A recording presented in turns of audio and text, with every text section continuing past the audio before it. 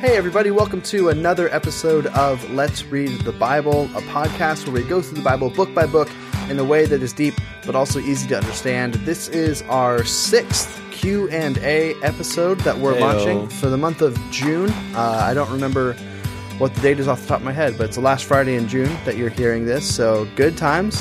Thank you for emailing in all of your questions. And it's because of you. You're keeping us alive, so keep it up. Yeah. So, and all then, these questions. Again, if you want to have your questions answered, email us at info@grove.church. You can also directly Facebook message the Grove Church page, whichever one is easier for you. And with that being said, let's go ahead and get started. We actually have 5 questions this month, so a little bit longer of a podcast that we're going to probably be in for, but it'll be good. I'm excited. So question 1 comes in, and it just says, what is Samuel's legacy? He leads Israel for 40 plus years, gets rejected as leader, and then becomes a bit of a grumpy old man that people are afraid of. But he is a much loved character. So what's the deal with Samuel? It's an interesting question because this is a little bit more of, there's not a definitive answer. But a couple things I would say to keep in mind is, first off, keep in mind that these books are written with hindsight.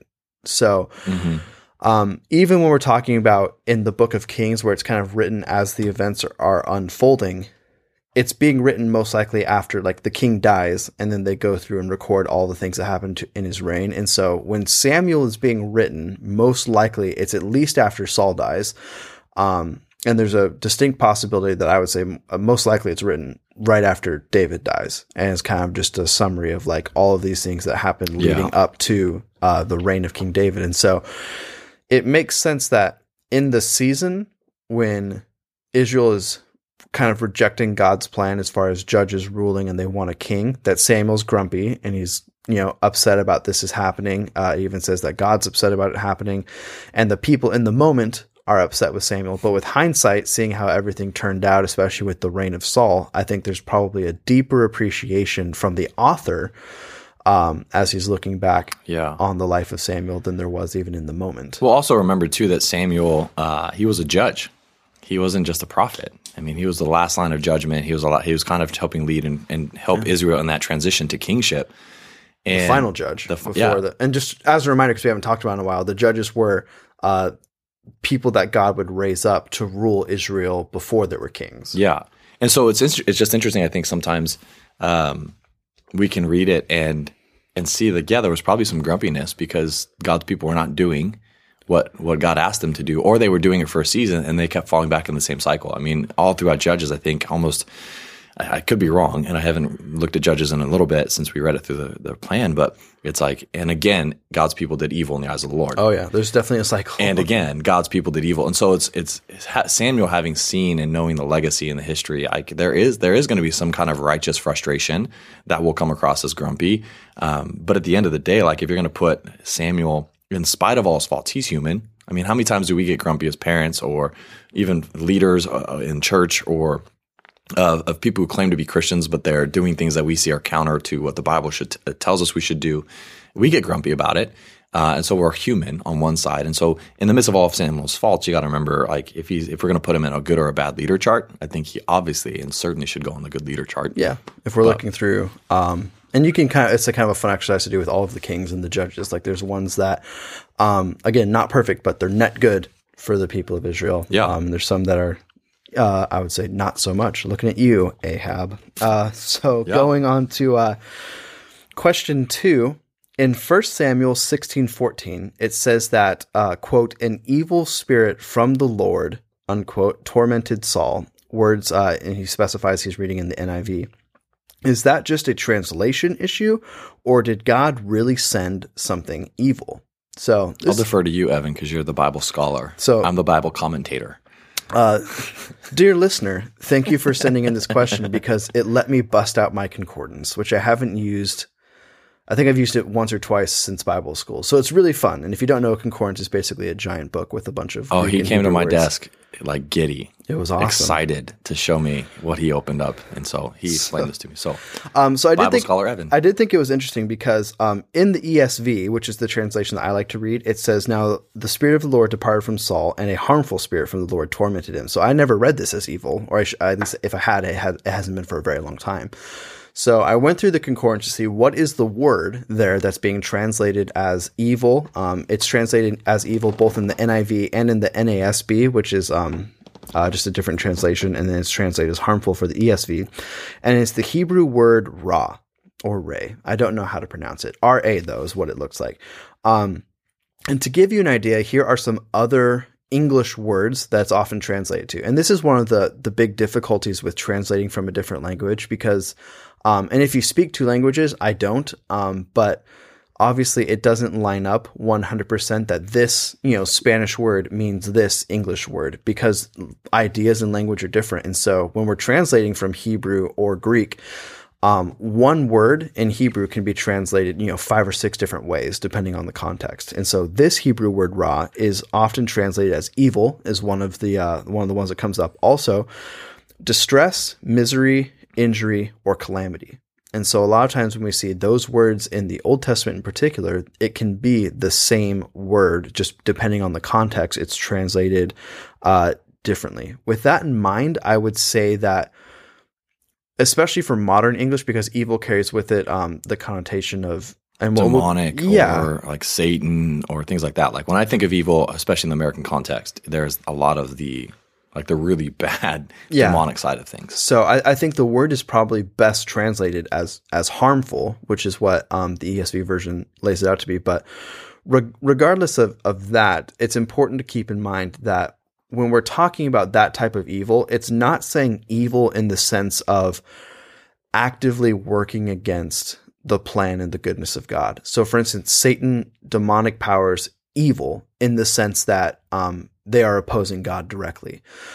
Really, I would say it's more evil in the sense of it's working against the flourishing of humans, or in this particular case, this spirit is working against the flourishing of Saul. So from a human perspective, it could be, I guess, evil because it's working against you, but from God's perspective, it's not evil. And I think the hard part too is it's with the intention of accomplishing God's purpose.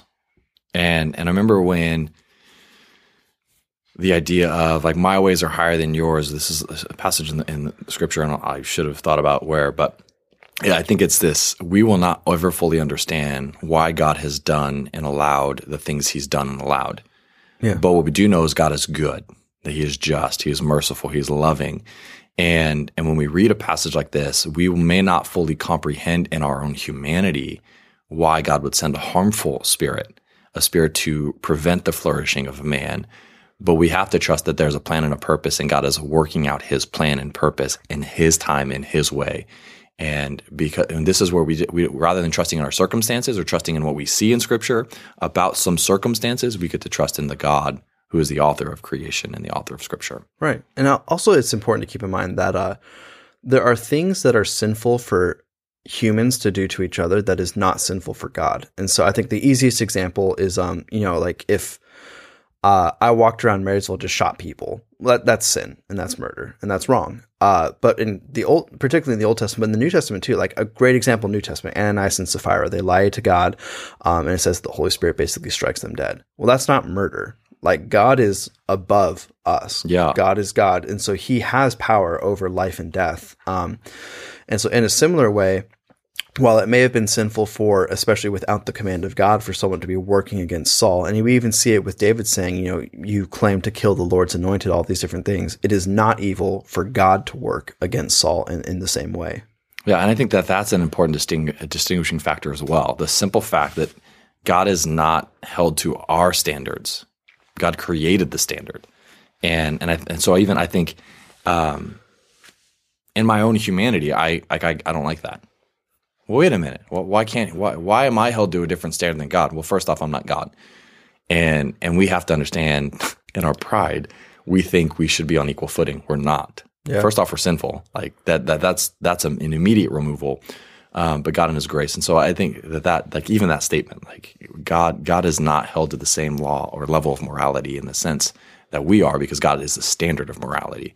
So, Yeah, absolutely. I think I've heard it said that pride was the first sin that was ever committed. And I think it's still probably, I've heard it's like, the queen of all vices is what it's often called. I think Martin Luther said it's the sin that's pregnant with all the other sins. But deep down in our humanity, I think there's always a part of us that thinks that we know better than God. Even if we never say that directly, really all sin is us saying, I think I know better than you. Yeah. And so, well, I remember at a young age thinking, and maybe it was whether it was a revelation from God or it just coming to a conclusion, like pride. I mean, I don't know if I can go and have any kind of scriptural back this, but I think pride is the root of all sin, because again, the first sin, but it's me thinking I know better, or me doing what I want to do. It's all about me. Pride is the self-centeredness that we all face. So but anyway, thank you for that question. It was a great one. Yeah, it's a great question. Got a chance to bust out the concordance, so good deal. Yeah. All right, bro. Question number 3. You ready for this one? Oh, I'm ready. It says, how legit are the army/population sizes in the Bible? Per Numbers, the population is 600,000 or something, and that the occupants of Israel before them was many times bigger than they, meaning more people than there than today. The armies were similarly massive, meaning battles where both sides had more than the French did in, I don't even know how to say that word. Agincourt. Thank you. And I appreciate the question here, because there's even some research done to have some validity to the question. He says, my research, Wikipedia, and a few other pages suggest the biggest cities of the day were in the region of 200,000 people without skyscrapers. That's quite the urban sprawl. Anyway, long question short, how do you make sense of the numbers? All right, so this is an interesting one. The short answer, I would say, is that the population numbers in the Bible are accurate and reliable, and we'll kind of get into a little bit of that. Sometimes you'll have people saying things like, well, obviously there weren't exactly 600,000 people or whatever it was. And it's kind of like if someone came up to me and said, what's the population of Marysville? And I said, Marysville is a town that we live in. If you're listening from the non-Grove Church lens. Hello, Australia.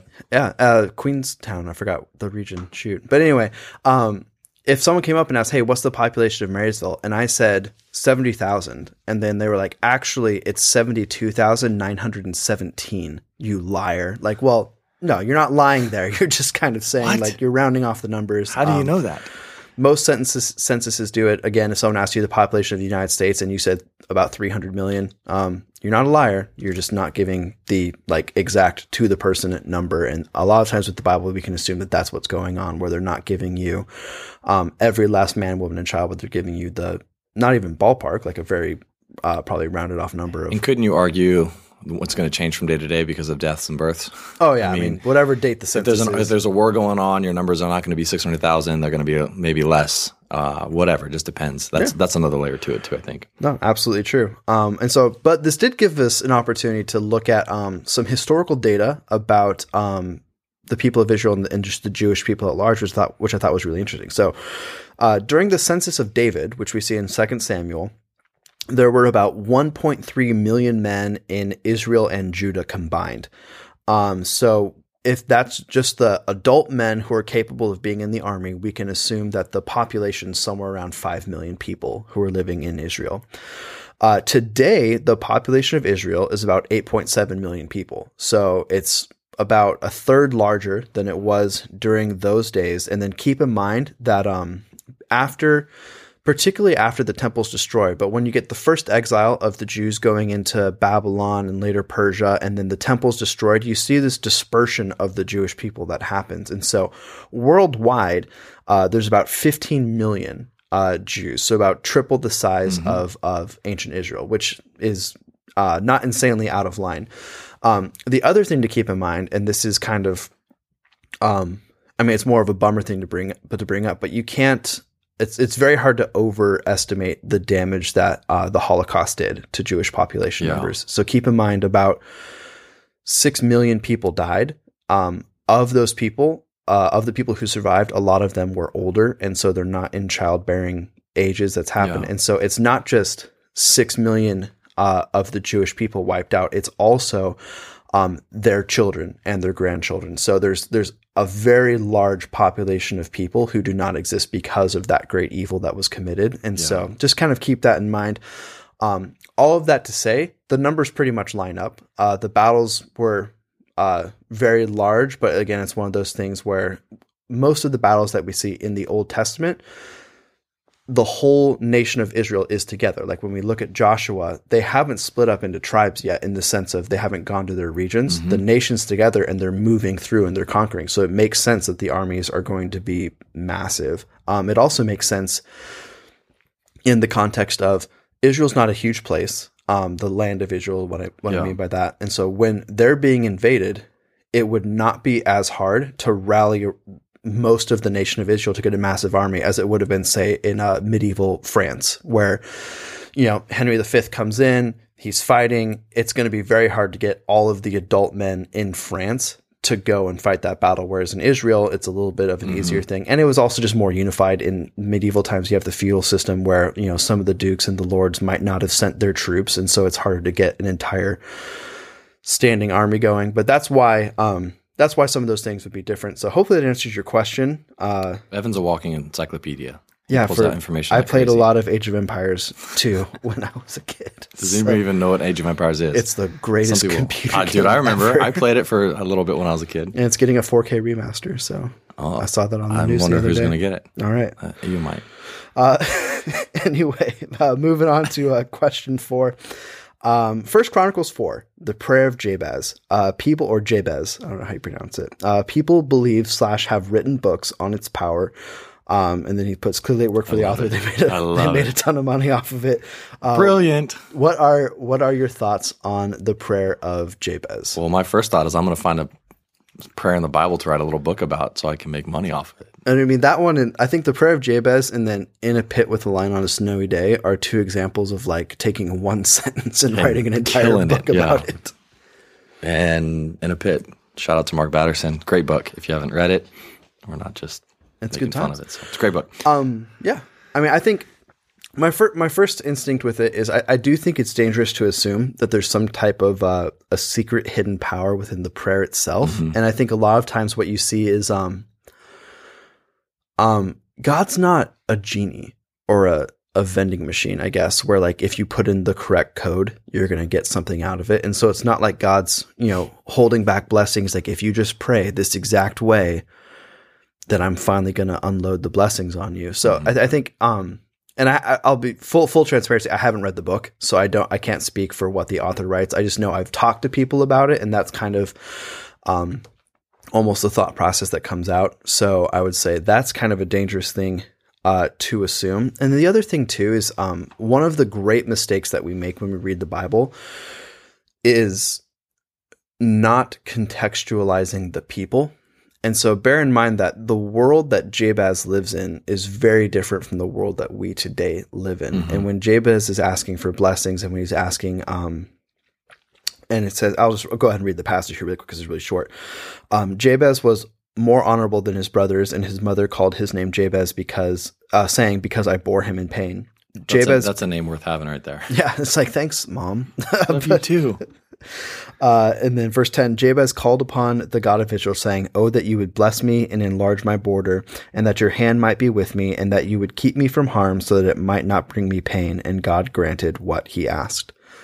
There's a great article about this on the Gospel Coalition, which is a website, and that's kind of where I'm taking a lot of this from. But a few interesting things to keep in mind is, number one, Jabez's father is not listed, which is very odd for interesting. Yeah, for a genealogy. It just says that he has brothers and a mother, and so we can infer that his dad's not around. And because of that, at this point, Jabez he's going to have a very hard life ahead of them. And it says that also he's a man of integrity. He has more integrity than his brothers. And so when Jabez is calling out to God, he's not calling out as like, life is great right now and I want more blessings. He's calling out in the sense of, we don't know what the struggle is with what's going on with his mother, but clearly he's had a hard life. We can infer that his father's not around. He probably doesn't have any land or property or things like that. And he's asking God, like, basically, help me, like, give me land, give me, and enlarge my borders, bless me, like, help, like, basically help me to live, a good life in the view of a first century. And it says that God grants him what he wished. And so I think we can just get our wires crossed on what's actually going on there. Sometimes. Yeah, I think it's also important to remember and realize. I mean, the Bible is very clear, and this is not trying to rip it out of context, but it's like you have not because you ask not. And it also continues to talk about prayer all throughout the New Testament. Jesus teaches on prayer like crazy. But it's this tension that, well, if I pray this magical formula, then I'm going to get what I ask for. And that's not true by any means. And so when we take a prayer like this and we say, well, if I'm going to pray this daily, and I'm going to see God increase my territory, I'm going to see God bring blessings, I'm going to see God bring, and do an incredible job in answering those prayers. I'm not going to have any pain. Well, I think we have to understand the first and most important phrase here is that Jabez was more honorable. He has integrity. He understands that it's not a demand of God. And sometimes I think we take a prayer and we make it a demand. Mm-hmm. God, if I pray this because it's in your word, then it's a demand that you now have to answer. And that's not true at all. God already answered all the prayers and all the promises through Jesus. The Bible says very clearly that Jesus is I can't remember. All of God's promises are yes and amen in Christ. Right. So it's been fulfilled. Jesus is the fulfillment of all God's blessing and promise. But he doesn't stop there either, which is the graciousness and goodness of a father. But I also think that there is in humility. I mean, I think that that's also the other side of it. Like, he suffered a lot. He had integrity, but there's also humility in his prayer. Like, it's not, God, you owe me this, but God, I'm asking this because I think there is, because he had integrity, he was honorable, that there is a willingness to honor and serve the Lord with everything he's been given and everything has been done. And we see it in the parable of the talents, this tension of, to him who is faithful with the little would be given much. And we talked, I think, about this a couple podcasts ago about like stewardship and the idea of what are we doing with what God has given us? And God is, I do think, and this is where I think when I read this passage, because I did read the book a long time ago, mm-hmm. and I remember reading it and having some context to this the passage and understanding a little bit. And it's not necessarily saying, God, give me more, God bless me, God prevent me from having pain, but it's asking for God to take what we have and multiply and magnify for his glory. And I think that's the heart of the matter. I think when Jabez is praying, it's not something that we can just take as a formula. And that's the one thing I think I would come back to often is this is not a formulaic prayer that is the genie in a bottle or the vending machine. I push in A3 and I get my Kit Kat bar. Like, right. It's the reality is, it's what's the heart and our intention behind it. Because Jesus says, if you pray, whatever you pray for in my name, you will receive. But that is also it comes under the authority of who is Jesus, what's his will, what's his purpose and dream for us. And so I think that there is some of this, like, be careful about the formula, but also understand that as we continue to be faithful and honoring Christ with our lives, that he will lead us to certain moments in prayer, asking for provision because our hearts are ready to receive what he has, to do and multiply and magnify his name with what we've been given, if that makes sense. Yeah, I think that's great. So our fifth and final question today is, and this is, again, one of those really fun ones where I just never thought about it before. So thanks for sending it in. Yeah, these are fun. So Moses has two sons. We know this from the book of Exodus. Why aren't they listed in Chronicles as sons of Moses in the descendants of Levi? Total disclosure, I forgot that he had two sons. I know. Well, I did too. Like, you just forget about it. So, but yeah, it's interesting because when you go to Chronicles and when you look at the genealogies, it says the descendants of Moses and Aaron, and then it's Aaron's sons who are listed. But Moses' sons are never talked about. And so what's going on there? This took me on a bit of a research trip, which was really fun. To be able to go. But, the short answer is, they're not a part of the people of Israel. Yeah. And so at some point in Exodus, we don't know exactly when this is, but Moses sends his wife Zipporah and his two sons back to live with Jethro. And the reason we know that is because there's a scene in Exodus 18 where Jethro comes to visit Moses, and he's introduced as, now Jethro, Moses' father-in-law, had taken Zipporah, Moses' wife, and he had sent her home, along with her two sons. The name of the one was Gershom, for he said, I have been a sojourner in a foreign land. What's really interesting is that there seems to be this tension with Moses where he does not view his sons as being necessarily Israelites. And so there's a like one of the commands of God for the people of Israel was circumcision, and there was a big I don't know if I want to call it fight, but Moses doesn't circumcise his sons. And actually there's a passage in Exodus, and I know it's kind of weird to talk about, but basically Zipporah does it, and there's kind of like some type of a marital strife going on there. But eventually Zipporah actually saves Moses' life because God was so angry at Moses for not fulfilling the covenant in that issue that he was going to basically strike down Moses in that moment. And what's crazy about it is it just seems from the pattern of Moses' life. And again, this is a super open-handed issue because we don't get a lot of information on this, but it seems that Zipporah and her sons view themselves as part of Midian, not part of Israel. And so at some point they go back to live in the wilderness with Jethro to be a part of those people. And Moses continues on, not fully into the promised land, we know, but he basically gets to the doorstep.